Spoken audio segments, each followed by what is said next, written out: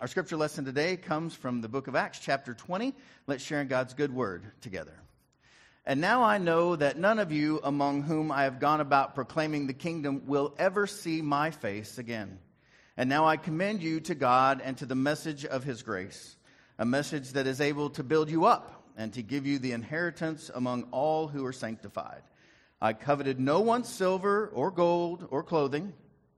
In all this, I have given you an example that by such work we must support the weak, remembering the words of the Lord Jesus, for he himself said, it is more blessed to give than to receive. This is the word of the Lord. Thanks be to God. Amen. You may be seated. The last time I heard that phrase, it is better to give than receive, was at my first practice of tackle football. It said in football and in life, it's better to give than receive. I don't think that's how that's supposed to be used, but that's how I heard it from one of my friends who's helping me coach. My name is Mark Foster. I'm founding senior pastor here at Acts 2. We're so glad to see you. It is our joy. We are finishing up this series on joy, how to find it, how to keep it, how to share it. And so we're just going to jump right in. Oftentimes we'll do sort of a review, but not today. We're just going to get right to it. I want to talk to you about one of the most interesting places that I've ever been in the entire world, and that is the Dead Sea. You'll see at the Dead Sea, the Jordan River, it comes in here, and then there's no outflow. It just stops. And because it just stops, it only takes things in, and it never gives things out. It simply fills up with minerals. Nothing can live in there. Nothing can grow. Only death and floating happen in the Dead Sea because you just float right to the top. And so when Bishop Tutu was reflecting on the Dead Sea, he said it like this. He says, it just goes bad. And that's why it is the Dead Sea. It receives and does not give. And we are made much that way too. In the end, generosity is the best way of becoming more, and more joyful. Now, I think this is remarkable, that of all the things we've talked about over the last 8 weeks, it comes down to generosity is the one that brings more joy than anything else. And for some reason, this is one of those aspects of joy that we fight really, really hard. And we'll talk about the reasons for that. Have anybody heard the phrase, money can't buy happiness? You ever heard that? It's not true, I found out. Money can buy happiness if you spend it on other people. That is true, actually. So John Wesley used to say, make all you can, save all you can, and then give all you can. It changes the world and it changes us. You see, generosity is associated with better health and longer life expectancy. A quick Google search will give you all kinds of research about the benefits of generosity. But rather than do that over and over and over again, you can look that up for yourself. I want to try to help us receive this gift for ourselves and for others. So the greatest obstacle to generosity is what? Fear. Isn't that true? When you see somebody that you know needs help, you think, well, that's not safe. And sometimes it's not. But it's about fear of having enough. We're afraid of not having enough for today. And then when we do, what do we say? Oh, well, we might not have enough for tomorrow. And then we have enough for today and tomorrow. We say, well, we might not have enough for retirement. It's interesting. When I was growing up, and there are reasons for this, but when I was growing up, for my folks who were depression babies, born in the 30s, it was always if I could just simply get to $1 million. That was it. If I could just get to savings to $1 million, then I'll feel great. And they would save and save and save. I grew up in a house, maybe some of you did too, where you never threw away a grocery sack. You never threw away a plastic bag. Ever. Because only a fool would buy trash bags. Why would you spend your money that way when you already have them? Well, that's the boy who took out the trash. Because they leak at the bottom, Mom. That's why. But, and that's not to guilt anybody. That's just the way I grew up. And so, but, if I were to say to many of you here, as I've said to many of my friends who are my age now, and I'll say, well, what should you save for retirement? And you know what I hear more than ever? $1 million's not enough anymore. You might need 2. If the market's bad, you might need 3. You see how this goes. So you think, well, maybe I don't have enough today, maybe I don't have for tomorrow, maybe I don't have enough for retirement, and then now $1 million is enough. While we know that people all over the world make less than $2 a day. This is somewhat a unique problem for us. And they say, well, for our children or our grandchildren, and again, there study after study after study after study shows the detriments of giving a lot of money to your children, unless you've really prepared them well on how to receive that power in their life. It can really blow them up. And I know what some of you are thinking, I won't have that problem, me either. But it's out there. Now, here's the thing that I love about Dallas Willard, one of my mentors in my life. He says this. He says, as we mature in Christ, it is actually possible to outgrow fear. Think of that. That as you grow closer and closer to Christ, as you know the goodness of God that we just sang about, you don't have to be afraid any longer. As Paul said, he's not afraid. He wasn't afraid to have a lot. He wasn't afraid to have a little. He wasn't afraid to live. He wasn't afraid to die. You can actually mature in Christ to the point where you're not afraid anymore. To live is Christ, and to die is gain, he would say. So Dallas taught me this back in 2009. He says, what you think about God is the most important thing about you. And I thought about that. Have you thought about your thoughts? It's important. You've got to think about your thoughts.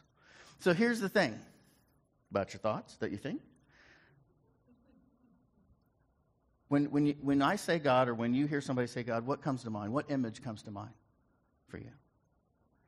Depending on your religious background, it might be this. Then when you think of God, you've been caught doing something, and you're going to pay for it. Because God is a judge. And there's plenty of scriptures, particularly in the Old Testament, that say, the judge, or later in Revelation, you're going to die, and then there's the judgment. And so that doesn't look like a very happy judge to me. And that's how a lot of people think of God. And if that is your conception of God, you are going to have a difficult life. You just are. Because every time anything bad happens to you or in the world, you think God's mad at you. And God's not mad at you. God loves you. Other folks see God very, very hands-off. A lot of folks that aren't really into theology or religion, they really see God more like a slot machine. Right? So they pray, they pull the handle, and ding, ding, ding, nothing happens. Pray another prayer, nothing happens. Pray another prayer, it all comes in. And then you try to figure out, what is the equation of why I get my prayers answered? It doesn't work like that either.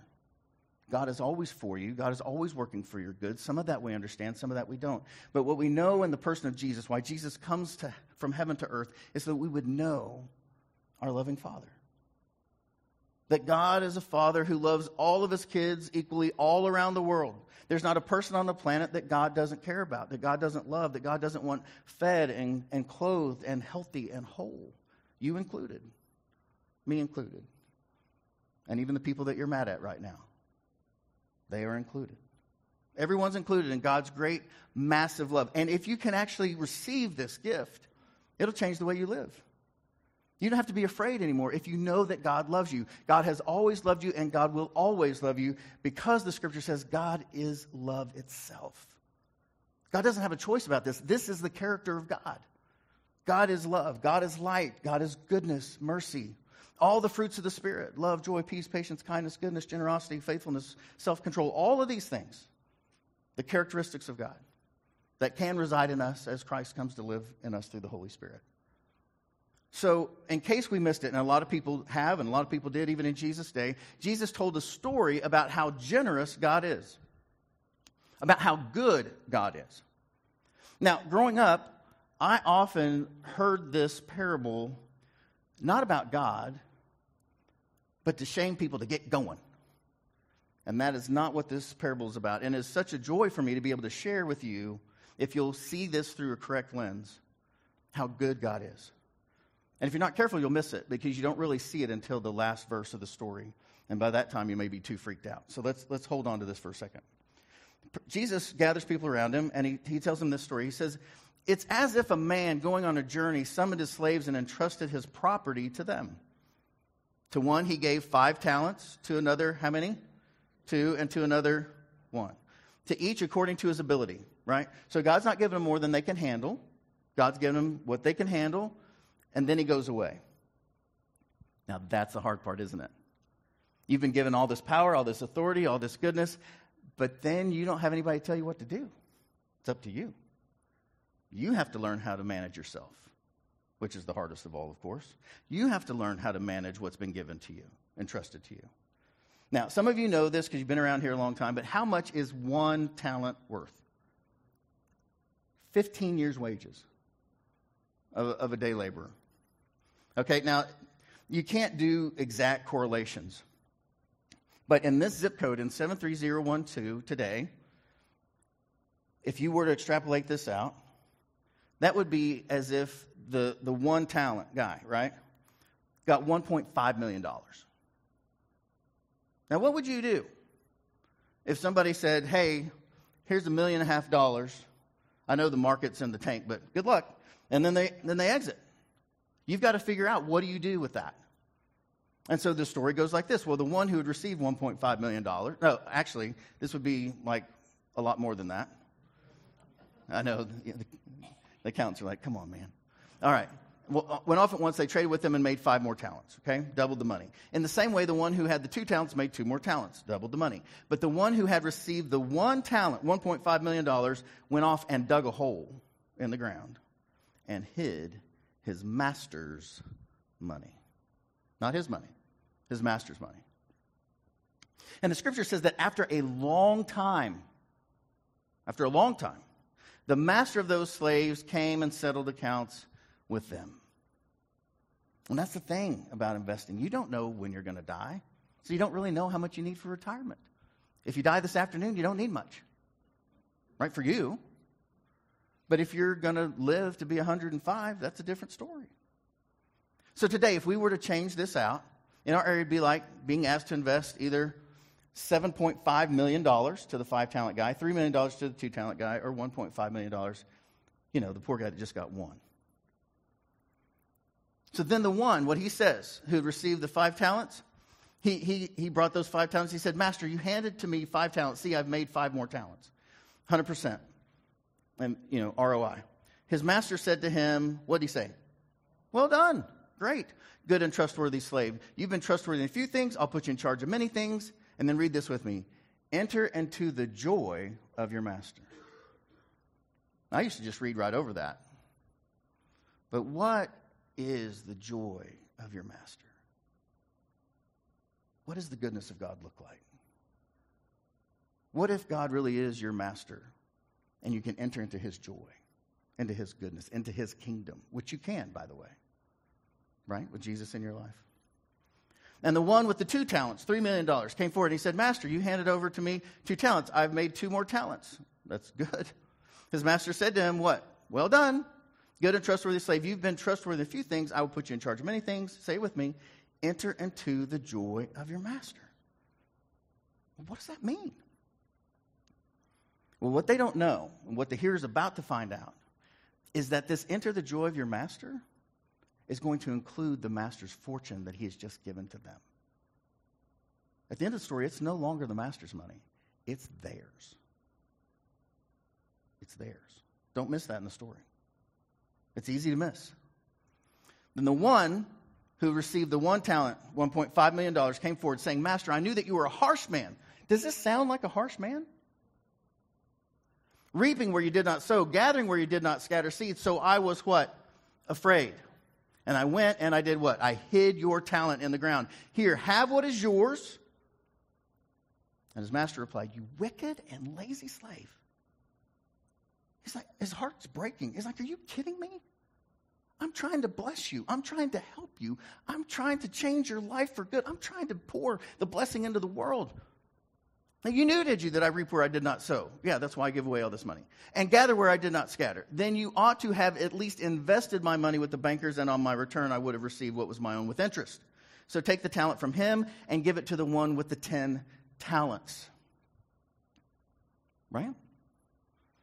So Eugene Boring, who's a New Testament professor, he says it like this. He says, the vast amount of money originally thought to be entrusted to the servants only to manage has now been given to them as their own.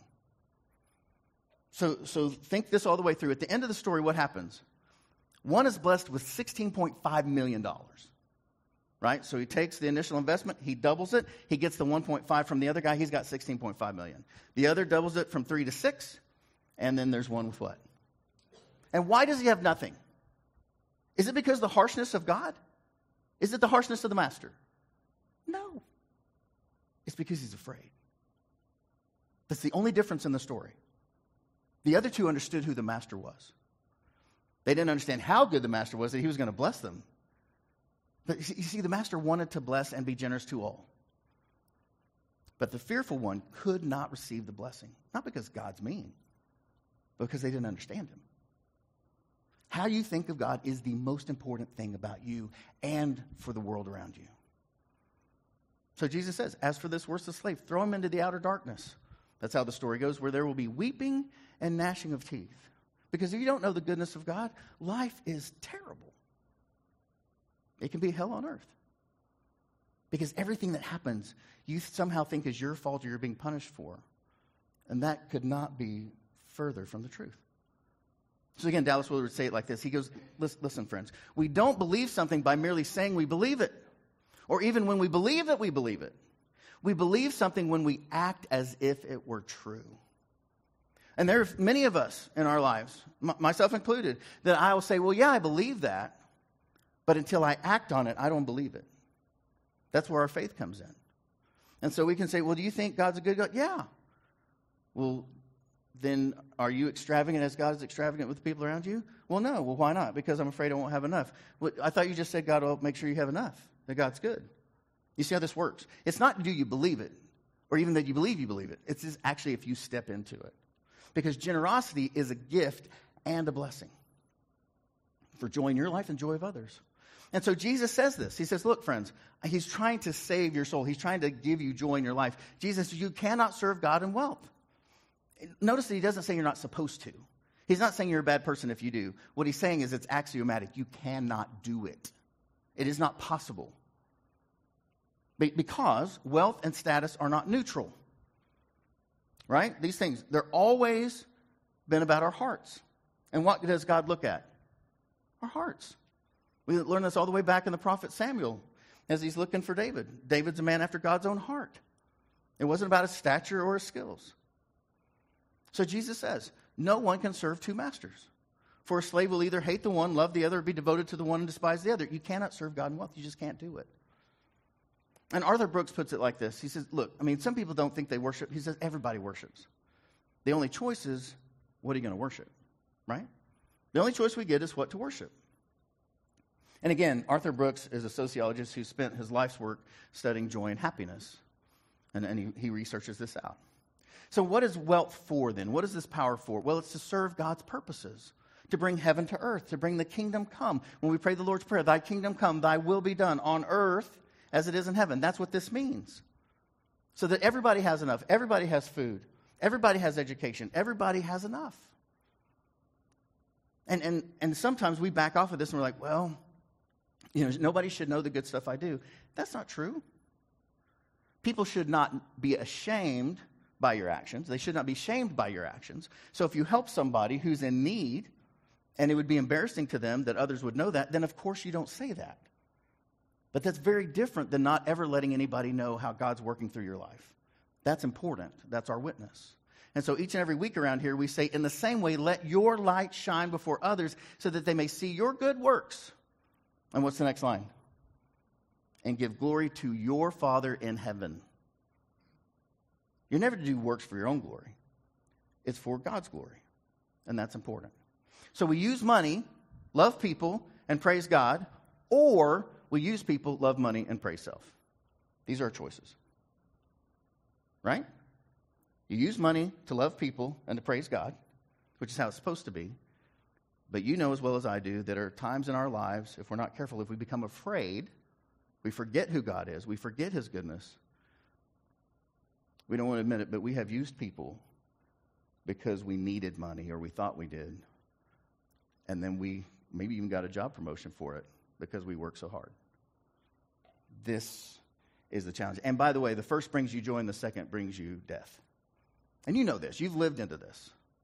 But never, ever, ever, ever forget this, friends. This is why, this is really the core being of why I'm a preacher, of why I do what I do. That you would always know, and that everyone would always know that God is for you. God is always for you. God is always for you. It is God's character. And if you will understand that, if you will live into that, if you will walk in that, the world will change. Your world will change. The world around you will change. Because God is and will be generous with you. That's just the way it is. God is and will be generous with you. Say it with me. God is and will be generous with you. And if you look at your life, you know this is to be true. Anybody here graduate from high school? God has been very generous with you on the world standard. Any of you all build the buildings that you went to school in? No, probably not. Paid for the professors? No, probably not. If you went to a state school, everybody else in the state, even those that didn't go to school, are paying for your school. That's how our tax base works. You see, we have been incredibly blessed. And the question is, what would we do about that, since we are incredibly blessed and generous? Paul writes to the early church in Philippi, he says, and my God will fully satisfy every need of yours according to his riches and glory in Christ Jesus. And because God will always be generous with you, you can be generous with others. You can. You feel good about it. You don't know what the rest of the way it works out, but you do know this, God is going to be generous with you because that's who God is. So in Proverbs, this has been around for thousands of years. The scripture says, some give freely, yet grow all the richer. Others withhold what is due and only suffer want. Again, this is back to your conception of God. A generous person will be enriched, and one who gives water will get water. Whoever is kind to the poor lends to the Lord and will be repaid in full. So this joy of generosity, it connects us to something larger than ourselves, to something beyond us. It connects us to God. Which is why God instructs his people all the way through the Bible and us today to give. Without strings. Without names on buildings. To give to God and trust him with it. So in the Old Testament, God's people are instructed to tithe 10% of what they have. Right? Just what they have. If you're a farmer, you bring it all in, 10% goes, and you live on the rest, and you allow the poor to glean your fields after you as well. So the scripture in 2 Chronicles says this, he commanded, God did, the people who lived in Jerusalem to give the portion due to the priests and Levites, so that they might devote themselves to the law of the Lord. As soon as the word spread, the people of Israel gave in abundance their first fruits. That's also important, that it's first, of grain, oil, honey, all the produce of the field, and they brought in abundantly the tithe, 10% of it all. But the importance, as Jesus will talk about in the great Sermon on the Mount, he's going to say, first is the kingdom of God. Everything else is going to be added to you. You don't have to worry about any of the rest of it. That 90% is going to be more than enough. And sometimes people will say, well, isn't that an Old Testament deal? I'm like, yeah, it is. In the New Testament, you give everything. That's how they did it. That's how the church went from 12, to more than half of the world by the time of Constantine in 325.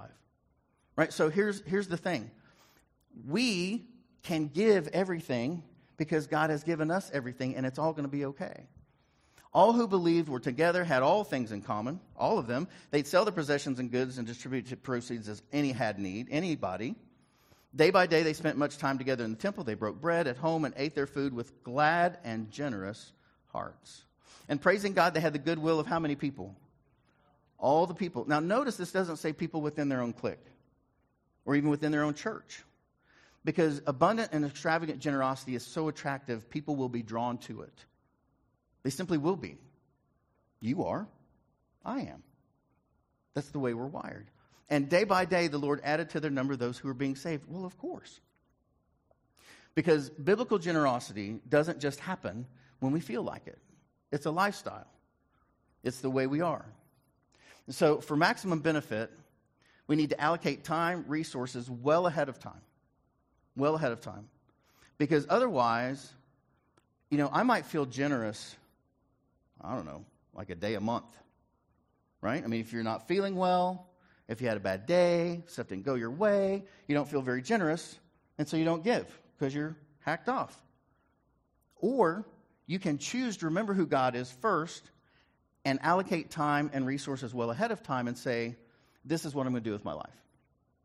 Now, I'm going to share something with you that some of you know, and I do this as an example, not to lift us up, but to show you what's possible. So many of you know that in 1999, The Oklahoma Conference was generous with me and said, we will give you $75,000 in 99, $50,000 in 2000, and $25,000 in 2001. Good luck. Build a church somewhere between 2nd Street and Waterloo, between the Broadway and Penn. That's it. And so Chantel and I prayed about that, and we said, well, God, if we're going to start a church, we've been tithing. I've been tithing my whole life. And we thought, well, if we're going to ask people to tithe, we should do more than that. So we decided we would give at least 11% or more every year. And because it was planned, because it was first, because it was unchangeable, immutable, and because it was accountable to our community, not something we did or didn't do, Chantel and I and our family and some inheritance that we received from my grandparents have given more than $300,000 to this church. Now, it took us 23 and a half years to get there. But you can do something with $300,000. Notice, it's twice the investment the conference gave us to start. You see how generosity works? 2 people that they invested into 23 years ago have doubled that income for the kingdom. It's not something we did. And we would have never done, and I didn't know that till Jeff told me this week. I was like, you have any idea what I gave? He's like, sure, boop-a-doop-boop, here it is. Because we're accountable. Right? I know it doesn't really work like that, but that's how it seemed to me. Right? But here's the great news, friends. The great news is that since 2013, our family's not even in the top 20 of total giving. There are a lot of people way more generous than we are, have more resources than we do. We celebrate that. Chantel and I never want to be at the top of the list. We'd love to be at the bottom of the list. And think of all the good God could do. So, David Brooks says it like this: when it comes to our time and our talents, our resources, they are simply to flow through us, to give yourself to the one who made you. And so today, we can act through generosity of time, generosity of resources, generosity of expertise. We know now that volunteering reduces the risk of death by 24%. You want to live longer? Volunteer somewhere. Help somebody out. Volunteer giving is the fastest and most reliable way to improve your mood. You want to feel better? You're in a bad mood? Go give money away to somebody. It almost doesn't matter who. Go to Walmart. There'll be somebody there to take it. Right? Hey, you need some money? Yes. God bless you. Yeah. And you'll feel better. You see, because generosity is a lifestyle of open-handedness that says, God, give me whatever you want to, and I will release whatever you want me to release. That's a beautiful way to live, where God is in control. You don't have to hold the power anymore. You can say, God, I'm yours. Let's go have fun. And if you're struggling with where that might be for you in your life and vocation, Frederick Buechner was very helpful to me and to really probably thousands and thousands more when he said this. He said, the place God calls you is the place where your deep gladness and the world's deep hunger meet. That's your ministry. And it'll be different for each and every person here. And so in case you think, well, I'll get to that. And I hear people say that all the time. Well, when I was younger, I was called to ministry or I was called to do this, and I just never did it, so I'm trying to make up for lost time. Arthur Brooks, when he starts his classes, when he teaches, each and every time, he asks them this question: how many Thanksgivings do you have left? And for us in our family, you could just even say, how many Thanksgiving do you have left with the peoples that are currently at your table? And for us, that's not many. And it's probably not many for you either. I certainly know in my case, I have had more birthdays than I will have. And so it's important how we use the time. And so I ask myself, will the world be a better place because I've lived, or will it have more problems to overcome? Which is it? I hope that because we have lived, the world will be a better place for our children and our grandchildren. And joy emanates from love of neighbor. That's where it comes from. Love God, love neighbor, and standing with those in need. This last week, we had 2 mission folks out and about. Ivy is here at SOS, and she's very strong. And they met their homeowner. And this is one of the crews. And here's Jane with Miss Emma. And so if you want to know who went on the trip, just look for the red shirts. They're here today. So I want to invite Kendall Carey to come up. She's a part of our youth group, and she's going to let us know a little bit about what they did this last week. And first of all, will you tell us what grade you're going into, what school you go to? Yes, I will be a senior at Edmond Memorial next year. Woohoo! Go Bulldogs. Yep. Go Dogs. That's one of the things I love about our church is that we have like 12 different schools represented, and you all get together, and you don't, you're not mad at each other. You just go and do good stuff. Yes. Can you tell us a little bit about the trip? Yes, so we Acts 2 had 3 different houses that we were working on, split up into different groups. So we were able to interact with 3 different homeowners within the Memphis area.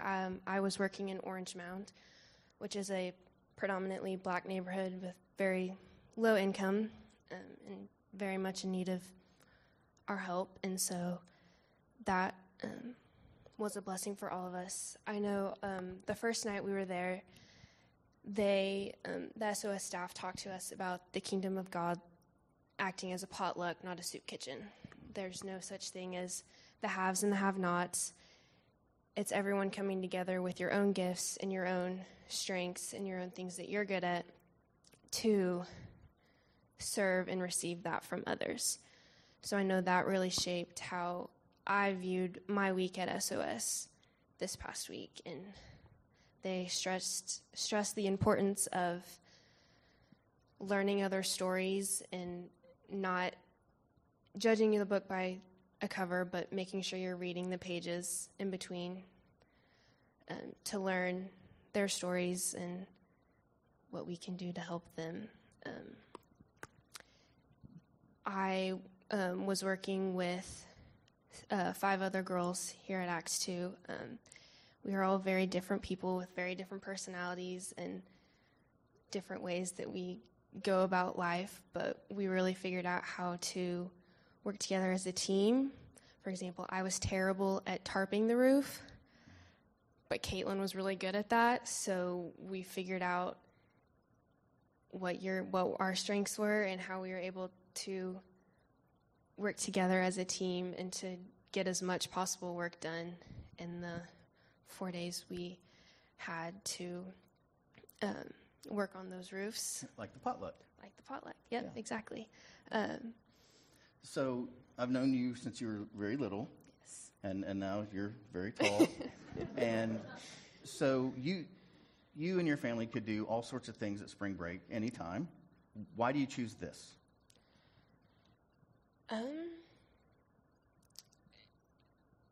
The people that I've met or that I did meet this past week and the relationships that I grew within our Acts 2 group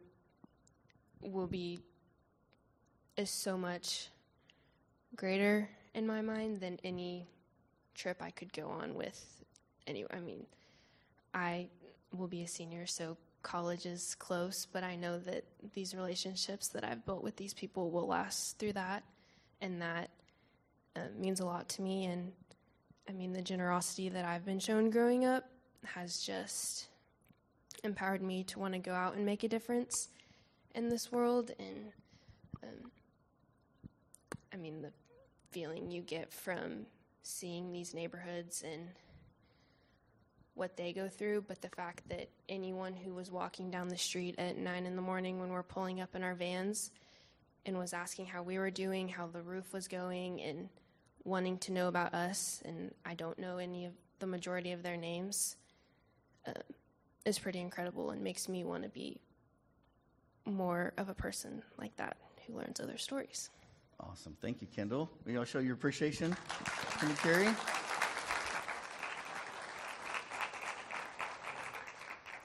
Now, Kendall is super well-spoken. There are 18 other students that went on that trip. Thanks for doing the senior leadership thing. Way to go. But it was just amazing. And so while they were putting on roofs in Memphis, we had another team in Guatemala drilling our 32nd water well. And so, yeah, that's a big deal. 32 wells. Started in 2009, not by me. I didn't even go on the initial trip. That's basically John Hurd and a number of wonderful families. And then John just kept at it. We've been putting in about 2 wells a year since that time. And so, just, again, it's a potluck, not a soup kitchen. Everybody does what they can do. And this is why, because we are never more like Jesus than when we serve those who are socially, economically, or politically marginalized. Right? We just come and stand alongside. We bring what we can bring, and they bring what they can bring. And that's the way the kingdom of God works. That's the way it will always work. It's the way it is in heaven, where God accepts you with what you bring, and everybody else with what they bring. So you get these little glimpses of heaven. That's partly why we do this work, so you know what heaven is like, where nobody's in need. There's enough. Mary Clark Michelle puts it this way. She says, generosity of life is stepping out into the unknown, which these groups do every time they go out. Allowing ourselves to be displaced as we enter into relationship with others in their space.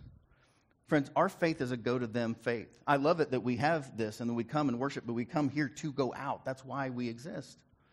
And we do this because, not because, we're giving some, but because Jesus gave it all. God came to show us how to do this by giving every drop of his blood, that we would know that we are loved. So to keep the cross front and center every worship, every time, to never forget that we worship a God of generosity who loves us and gave everything he had so that you might know that love. That's why Jesus came, that you know his love.